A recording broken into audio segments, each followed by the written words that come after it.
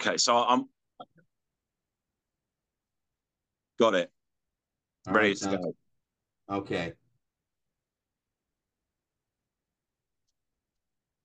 Hello and welcome to the Addicts Anonymous podcast. I'm your host, Jim Rochelle. Today's episode 260, and we're going to be interviewing Matt. How you doing today, Matt? Not bad, thank you. Morning, all. So yeah, you're up there in Maine. How's the weather up in Maine today? It's pretty nice today, but I gather we've got about 2 weeks of rain coming. I was actually just in Houston for 2 months. I got back a week ago, so it's very nice to get up here from that weather. Yeah, it's hot down there. What were you doing in Houston? So my construction business is based down there. I have to go down there every couple of months, and because it's all getting set up at the moment, so I have to spend a lot of time. I spend the least amount of time there possible, but yeah, every couple of months I have to go down for a few weeks. Gotcha.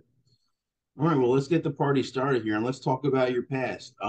So first question I ask everyone, tell me about your childhood and growing up. So yeah, I had a little bit of a think about this since you told me we would be discussing it. My parents got divorced when I was 5 years old, so I imagine that I imagine I had plenty of therapy to suggest that that's had quite a lot to do with things over the years. My mum is French, so she took my brother and I over to France when I was about 7 after the divorce.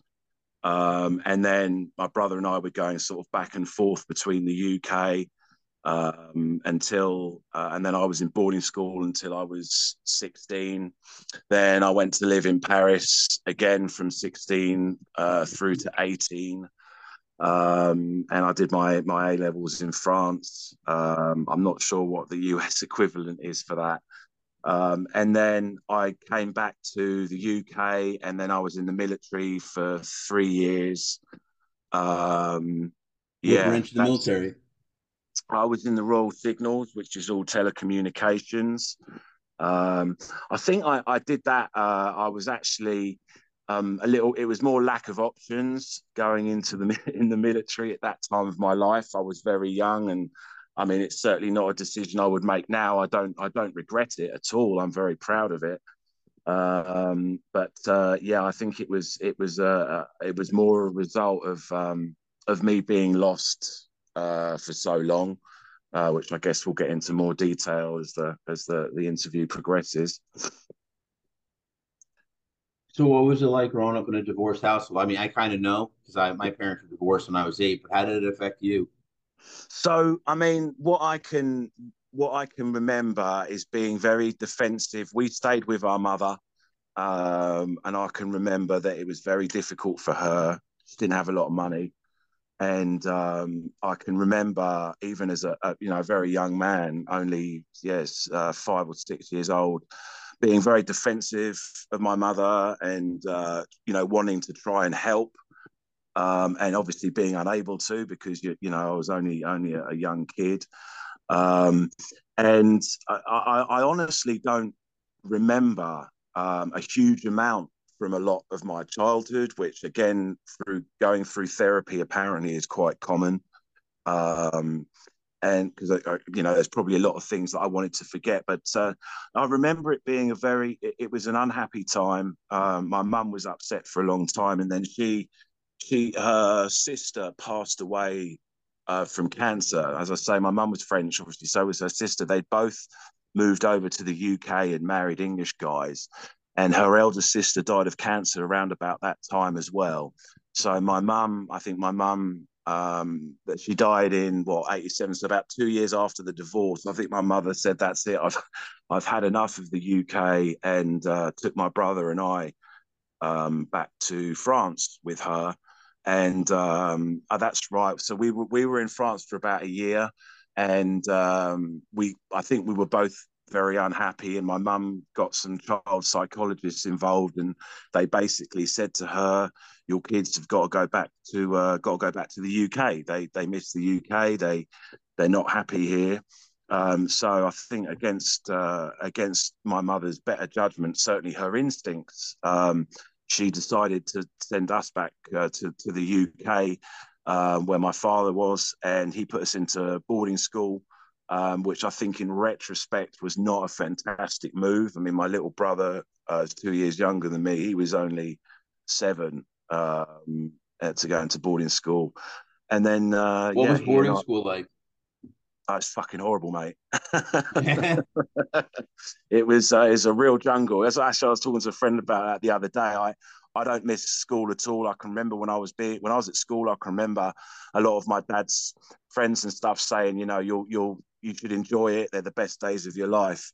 I absolutely hated it. I wouldn't wish boarding school on my worst enemy. It was a real jungle.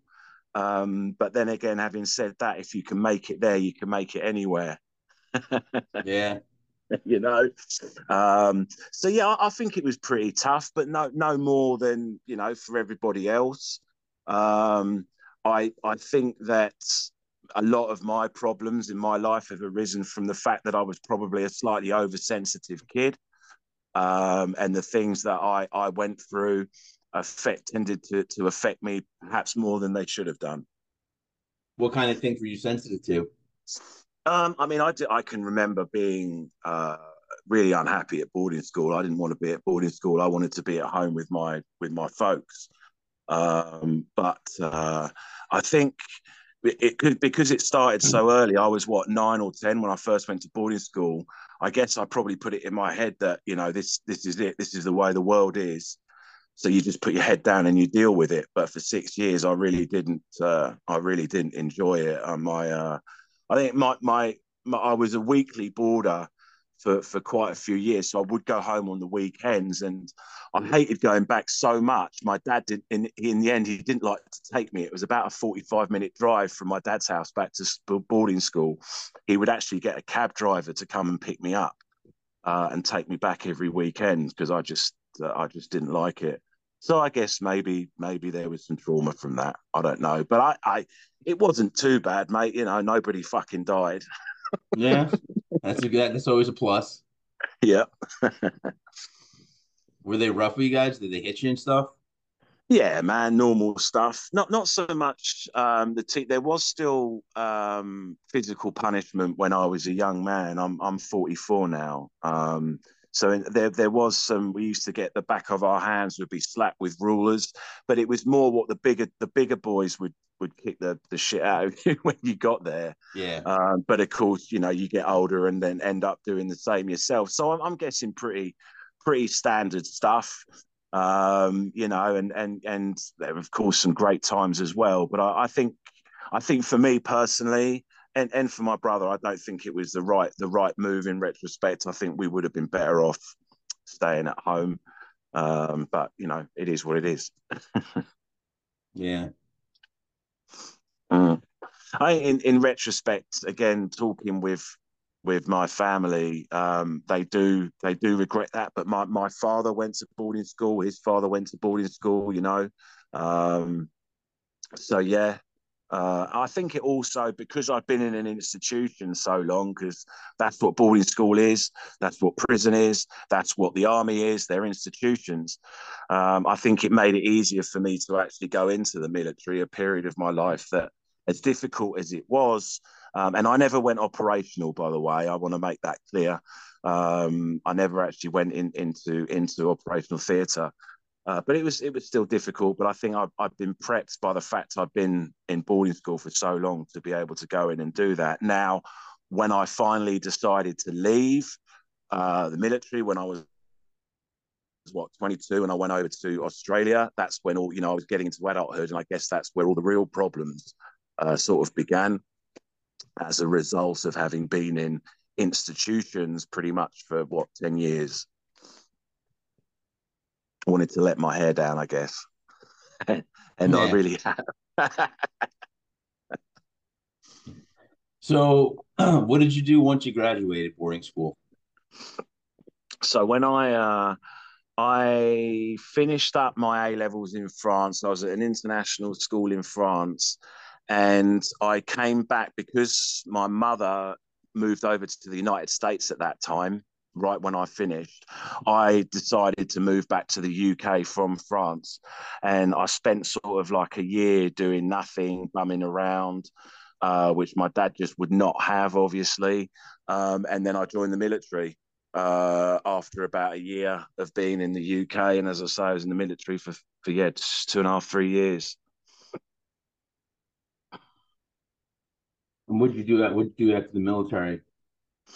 Okay, so after the military, it all really began. My stepfather had a big job with in oil and gas, and that's why they'd been sent out to Australia. I wanted to come out. I wanted to go out and visit them. So as soon as I left the military I remember this because it was just before 9/11 that I went out there, and I fell in love with it. And For a year, I stayed with my folks whilst they were out there, and then they left, and I stayed. I stayed with a girlfriend there, and I managed to get a pretty good job, and with a floor an English flooring company. They sent me over. I was in Perth for 3 years. The company then sent me over to Brisbane, to Queensland, for it was kind of a promotion to put me on the road as a salesman. And I think I really enjoyed it. But after 2 years of being there, I got very homesick and I left. I dropped everything and went back to the UK. I went back to the UK in 2006. So I've been out there for 5 years. And when I was back in the UK, I landed a pretty decent job, and I moved in. I had a girlfriend I moved in with there, and I was in the UK until 2010. In 2010, we broke up, and I decided to come over and visit my mum, who'd been living over. And in fact, both my brothers and sister were over in the US as well. So I went over for a visit. And within a couple of months, I decided I loved it, and I stayed there. And I ended up getting a job through ConocoPhillips as a logistics manager. And believe it or not, the job was based in Queensland again on the APLNG pipeline project. So yeah, 2011 through to 2014, I was back out there again. That was a pretty interesting time in my life because it was a great gig to have, and being in Australia again, and I was on a rotation, 28 days on, 9 days off, so I was flying back to the US with lots and lots of money on my days off. And when that finished up in 2014 or 15, I came back with my Australian fiance. We came back to the US. It's pretty difficult times because I was trying to get my green card through family. And that actually got mistakenly rejected in 2015. So, and at the same time, I lost my job because of that. And my Australian fiance left me. It's a pretty shitty year. And she went back to Australia. And then I stayed in Houston, and I've been in Houston ever since. I ended up going to treatment, and that was the worst sort of 7 years. I got into drugs very, very badly. I had a good job with French oil and gas company in Houston, so I was relatively wealthy, but I wasted it all on drugs and girls and fast cars. Um, So then when did the heavy drug use start? I was interested in drugs from a very young age. My dad, one of the first things I remember my dad saying to me when I was a young man was, "You've got a pretty unhealthy, a pretty unhealthy interest in drugs." And I'm guessing, and well, I say guessing. Obviously, I've been through a lot of therapy to arrive at the conclusion that I just the one thing that always made things better or softer for me were drugs or alcohol. So the heavy drinking was a problem all through my younger times. I smoked a lot of marijuana until I was about 27 or 28. So the drinking wasn't so bad, I guess. I stopped when I was 27 or 28 because I started getting like memory blocks. But I, instead of smoking pot, I'd drink 3 bottles of red wine every night. Um, and but it was relatively sustainable. I was a young man. I certainly wasn't operating at my top levels because I was drinking too much at night times. So I was a problem drinker, not an alcoholic. And at that time in the UK, we're going at the moment in sort of like between 2006 and 2010. Before I came to the US, I was dabbling in cocaine and things like that. And then I developed I developed an addiction to codeine because you could buy. That's right. You could buy codeine over the counter in the UK. It was called like Panadine Forte, I think, and I found a way to extract the codeine from the pills, and take out the ibuprofen. How'd So you do yeah, that? it's a pretty disgusting process whereby, again, memory serves because we're going back 14, 15 years. You would separate it by crushing it up, putting it in some water with something else I can't remember, and then of course codeine fully dissolves in water. So then I would strain the liquid through a sock, and then you would neck the liquid very fast, which tasted absolutely foul. But I did it because I was addicted to it. That went on for about 7 or 8 months. Then, when I broke up with my girlfriend at the time and I came over to the US, I had to go cold turkey. And I'll never forget, that was really, really bad. For a month, I was very, very sick. I lost 30% body weight, and vowed that I would never do it again. Famous last words. But then, of course, as I said before, I managed to, through some friends, I landed a really good job in Australia where you constantly got drug tested, etc. And because we were on site where we had an alcohol breath test every morning at 5 a.m. That's what Australia's like. It kind of kept me out of trouble, I guess. The 3 years that I was on that project and over there, it kept my nose relatively clean. Having said that, whenever I came back to the US, on my days off, as I said, it was 28 on, 9 off. It would be, I'd have 20 grand to blow on drugs and girls. So by the time I got back to Australia, for the next 28 days. I remember I had a friend of mine from the company. He could just tell by looking at me saying, what the hell have you just done to yourself? But I had the 28 days on there to get fit and well, and I wasn't drinking and I wasn't doing anything. So relatively healthy. So in answer to your question, it got really bad after my Australian fiance left me in August of 2015. I'd lost my job. I'd been incorrectly rejected my green card. It was all resolved a few months later, but that didn't help me at the time. From that period, when after she left in July 2015 up until 18 months ago when I went to rehab, was the worst period of my life. And I was addicted to GHB. I was constantly like a quiet night in for me during the week would be 3 bottles of red wine and a Xanax because I'd taken so much Adderall during the day, which I was getting prescription from a doctor who was also giving me Ambien, Xanax, and in fact, she was giving me 100 milligrams of Vyvanse at the time. And, I guess it's not really her fault. She didn't realize what she was dealing with. And that went on, for a while. And as I said, I also, during that time, I was introduced to GHB and got heavily addicted to that. And that was the first time where I had to go to hospital because of my drug problems, and I saw. So that would have been in 2019. As a result of that, I was in hospital for like 8 days. My brother had to fly back from Africa because my family weren't in Houston at the time, and they wouldn't release me. The hospital wouldn't release me as a family member.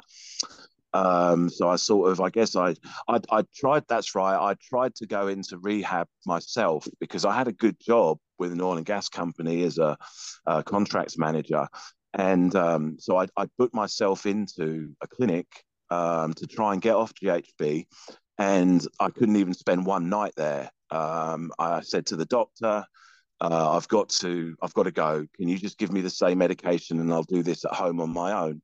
And he said, I really don't advise it, obviously, but we cannot keep you here by law. If you really want to go, come and see me in the morning and I'll give you all the drugs that you need. He gave me all the drugs that I needed. And after about a week, yeah, I was picked up wandering around in my underwear in our parking lot at 3 a.m. And the police could tell that I wasn't criminal, just that I was very intoxicated. So they then took me to hospital. And you would have thought that would have been enough, for me, but I hadn't. I don't think I was ready. For some reason, I wasn't ready to go and get treatment. And I did some outpatient treatment, which helped a little bit, but it wasn't enough. I had to really reach rock bottom. And that was in October, just before my birthday in 2021. I'd started a construction company about 8 months before that, which had done so well with my business partner. We were making tons of money, but I was just spending it on Vicodin, hydrocodone, oxycodone, and freebasing a lot. And I also was dabbling back in GHB. I crashed my Mercedes on the freeway because I passed out. I'd taken too much GHB in October 2021. And that was the moment for me because I should have been dead. There's multiple times in my life where a lot of people say this, they don't know what it really means. I really should have been dead. And because a couple of times I had a Camaro ZL1 in Houston, and twice I wrapped it around a fucking light post at 3 o'clock in the morning, so drunk I couldn't even remember. Both times I got up in the morning and I didn't know why my car wasn't in the parking lot. That's how drunk I've been. So I told my parents and my poor mum, who'd seen me many times over the years in states that no mother should have to see her son. That point really was a wake up call for me, and the long and short of it was that I lost my business. I needed to get away from everything, and my family really wanted me to go in for treatment, so I did, and it took, and it's been a tough 18 months. But I'm finding ways to sustain it. Um, and I think age has a lot to do with it as well. I don't know what your next question was going to be, but I'm just talking now. No, no. I think, yeah. My question was, what do you think made it stick this time? I think age has a lot to do with it. I'm tired. I just, again, I went back to Houston for work, and so all of the temptation was there, and of course I had to face all of my old demons because I'd been away for a year. I just, as I said, I left after rehab. I just spent a lot of time with family. I've got family in France, so I went over there for a few months, and I've got family up in Maine, and it was exactly what I needed to just be away from everything, and it's worked. That's so what's made it stick was a combination of things. I say age first. I'm not sure that's the most important factor. I don't know, but I came so close to the edge. I realized how much I'd hurt everyone. And I mean, it's a weird one because when I was in rehab, I guess I was finally ready for it. I should have gone to rehab 15 years before I did, but it would never. And as I said, 3 or 4 years before that, I was within an outpatient program, which just didn't really take because I wasn't ready. So I guess I was ready. I mean, there were a lot of people who came out of it, and I was amazed to see that they were drinking the day after they got out. So it kind of made me, it took away the credibility of the whole thing at the time, but it hasn't because it stuck with me. And I don't know why it stuck with me when the 7 or 8 people I was really good friends with during rehab, because it's somewhere where you finally go and you share everything. So you get close with people. All of them within a few days of finishing were back doing what they had been in rehab for. So I didn't really get it. I didn't stay in touch with any of them, and I didn't go to any meetings because I wanted to stay on this path. And I mean, again, in answers to your question, I think the secret for me has been to be happy alone again. I have never ever been happy in my adult life on my own. I've always needed to be around people. a clown, making people laugh, loved by girls, always in relationships, the wrong relationships, being codependent. And so um, after the rehab and after not, drinking and taking lots of drugs, so my brain was beginning to learn how to do that because I've been drinking for 20, 25 years and taking lots of drugs for years. Um, I finally, began reading books again and just enjoying peace and quiet. And I think that's been the main factor in possibly sustaining sobriety for the rest of my life. Because the next time I fall back into what I was doing, I'm it's all over for me. There's no doubt about that. Again, I'm quite happy because I just went back to Houston, where it would have been very easy for me to order up lots of coke and go freebasing, doing all that. I didn't want to do any of it. I actively stayed away from all of it. It's very difficult because I have good friends I've known for 10 years there who I had to completely cut off. And of course, I was bumping into a lot of people who I'd enjoyed their company when not sober. But once you're sober, believe me, 90% of the people you were hanging around with just become boring to you, or they did to me.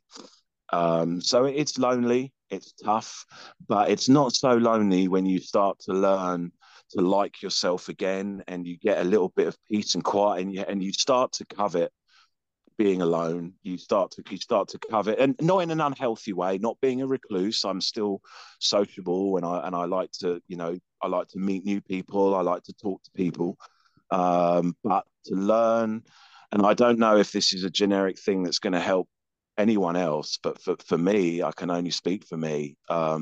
Learning to be on my own has been, again, I think the thing that's going to help me sustain this for good. I mean, I was given medication, obviously all non-narcotic medication in rehab, which I've continued to take. One is a blood pressure medication, because I was suffering from severe hypertension. In fact, not verbatim, but I think one of the nurses when I first got to rehab was like, you've been on the verge of having major heart attacks, embolisms, because I was sitting there at something like 230 over 150 on my blood pressure. That's crazy. So yeah, but GHB, which I'd just been doing a lot of, tends to do that. When the first time I passed out on a main road on Westheimer in Houston, midday on a Saturday, driving back from watching footy. Obviously, I'm a big footy fan. I'm English. I woke up at my steering wheel, and there were police, fire engines, and ambulances everywhere. And the police officer, once I came to, was like, "Are you okay? All right, come out of the car, stand up." And I went in. The ambulance guys, who I've always found incredible, the fire people and the ambulance guys in Houston have always been amazing. They took me into the ambulance and they said, "Look, mate, you've got to tell us. We've run tests and we cannot find anything in your blood, yet your blood pressure is dangerously high. We can't release you." And of course, I didn't tell them I had a bottle of GHB in my pocket because I got away with it. And it actually happened when you take a little bit too much GHB, you pass out or die. It's a very dangerous drug. Um, and yeah, it happened again a couple of weeks later. Sorry, I can't forget where I was going with that. What was the question? No, you were just talking about your GHB and how it happened a few weeks later. Yeah, it's I can't explain why for what it took. I guess, yeah, the original part, what it took for me to get to that stage. It was age, and I'd had enough. I'll never forget it because it was the day before my birthday, that I crashed my Mercedes because I'd passed out because I'd taken a little bit too much GHB, October 21. And I mean, I didn't even know right at that moment that was it. But I was in the next few days, I was in such a dark place. I didn't talk to anyone. I didn't go anywhere. And, I finally, my family, they got involved. My business partner had got them involved, which ultimately was a good move. And yeah, it ended up 4 or 5 weeks later, I went into rehab, and here we are. Um, and I think the main thing I've taken from the last 18 months that I would say to other people is to learn to to learn to like yourself again. You've got to learn to be okay alone. You don't need approval from other people. You don't need to conform. You don't need to be around other people, and you don't need these things in your head to sort of make you feel different. You can. I've learned to be happy, sober in my head on my own, and that's what I know. Again, that's what I know makes it sustainable. But I don't know if that's relevant to others or just me. No, that's definitely relevant to others. Absolutely. And going through rehab was fucking heartbreaking. Just to see, because there's always people that have it worse than you. I'm not typically someone that sits around feeling sorry for myself, but it was a very humbling. Yeah, that's another thing, is humility. To learn humility. I was a cocky, horrible little twat for so many years, and I guess, yeah, after that, I felt I wanted things. I wanted real things. I wanted all of my relationships had been fake, with friends, with girlfriends, even with my family. It had all been manufactured. I was a huge manipulator, and I didn't want all of these things. Almost immediately after rehab, I found repulsive, and I didn't want them anymore. I wanted to try and not be, I mean, I don't want to say even a better person. I just wanted to try and be and have a bit of normality in my life.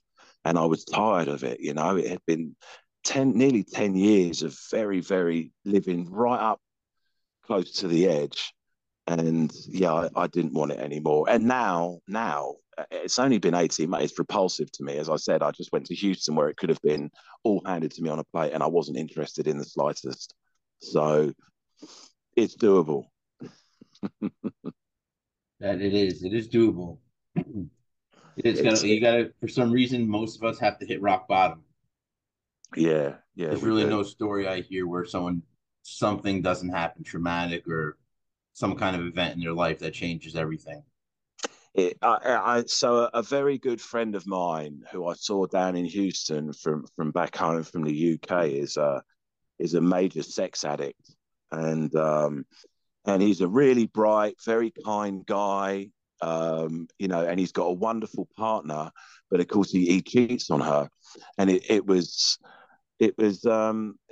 kind of my therapy sort of kicked in a little bit with him to try and help him through it. But he's actually, because of what I was explaining, what I've just been through, he's actually seeking treatment himself now because, as you probably know, sex addiction is at the center of obsession. It's at the center of all addiction, or a big part of it. Drugs come with that.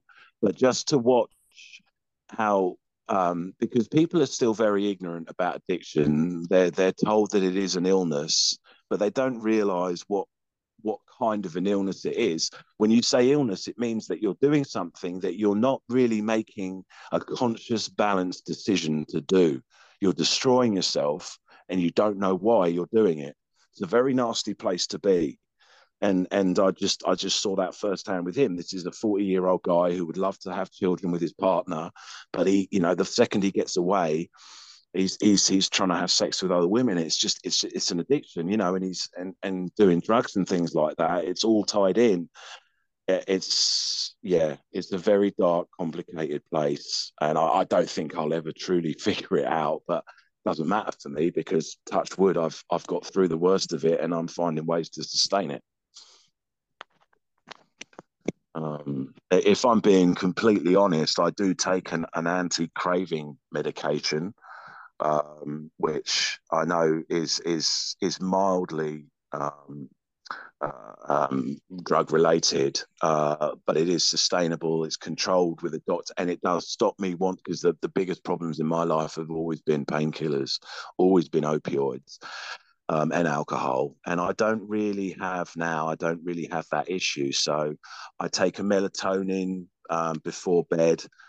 Sometimes I take a little bit of a CBD cigarette.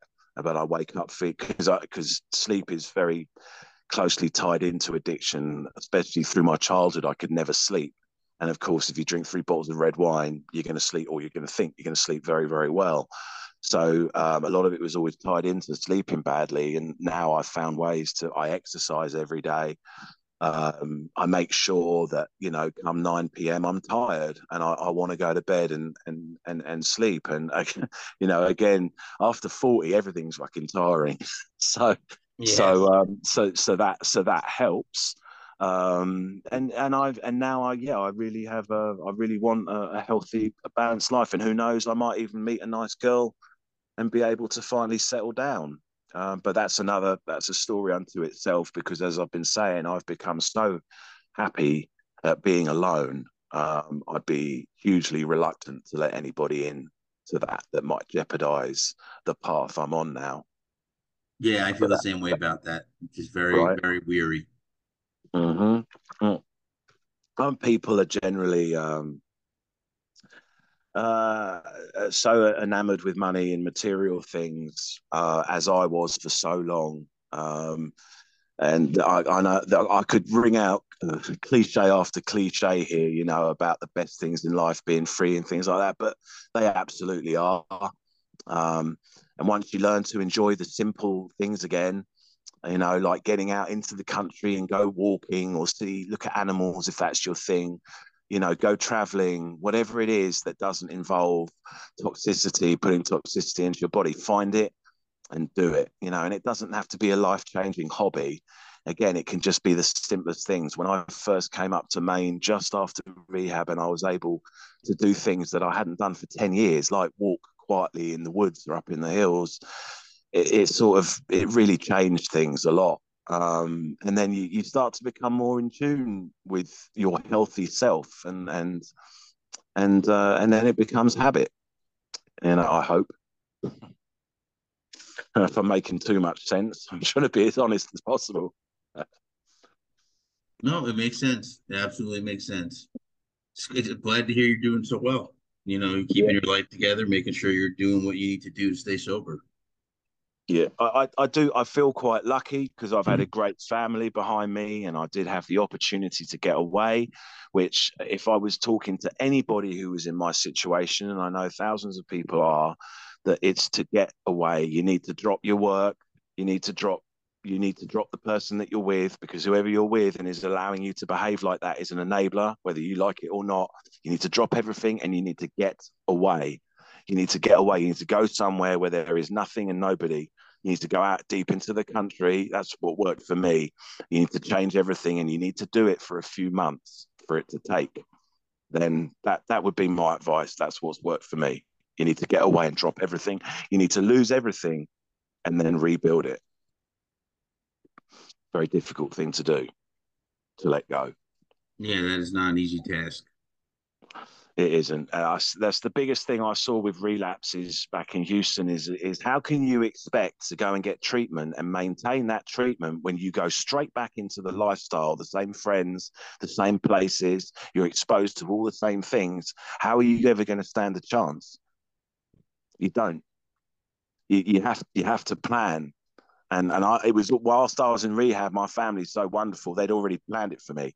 My ticket was bought for me to go and spend 3 months in Europe with my family before I even finished. I had no choice, but I felt very much I owed my family so much, because I don't have too many regrets, to be honest with you. I've had the time of my life. I really have. I've had a great time, some great memories.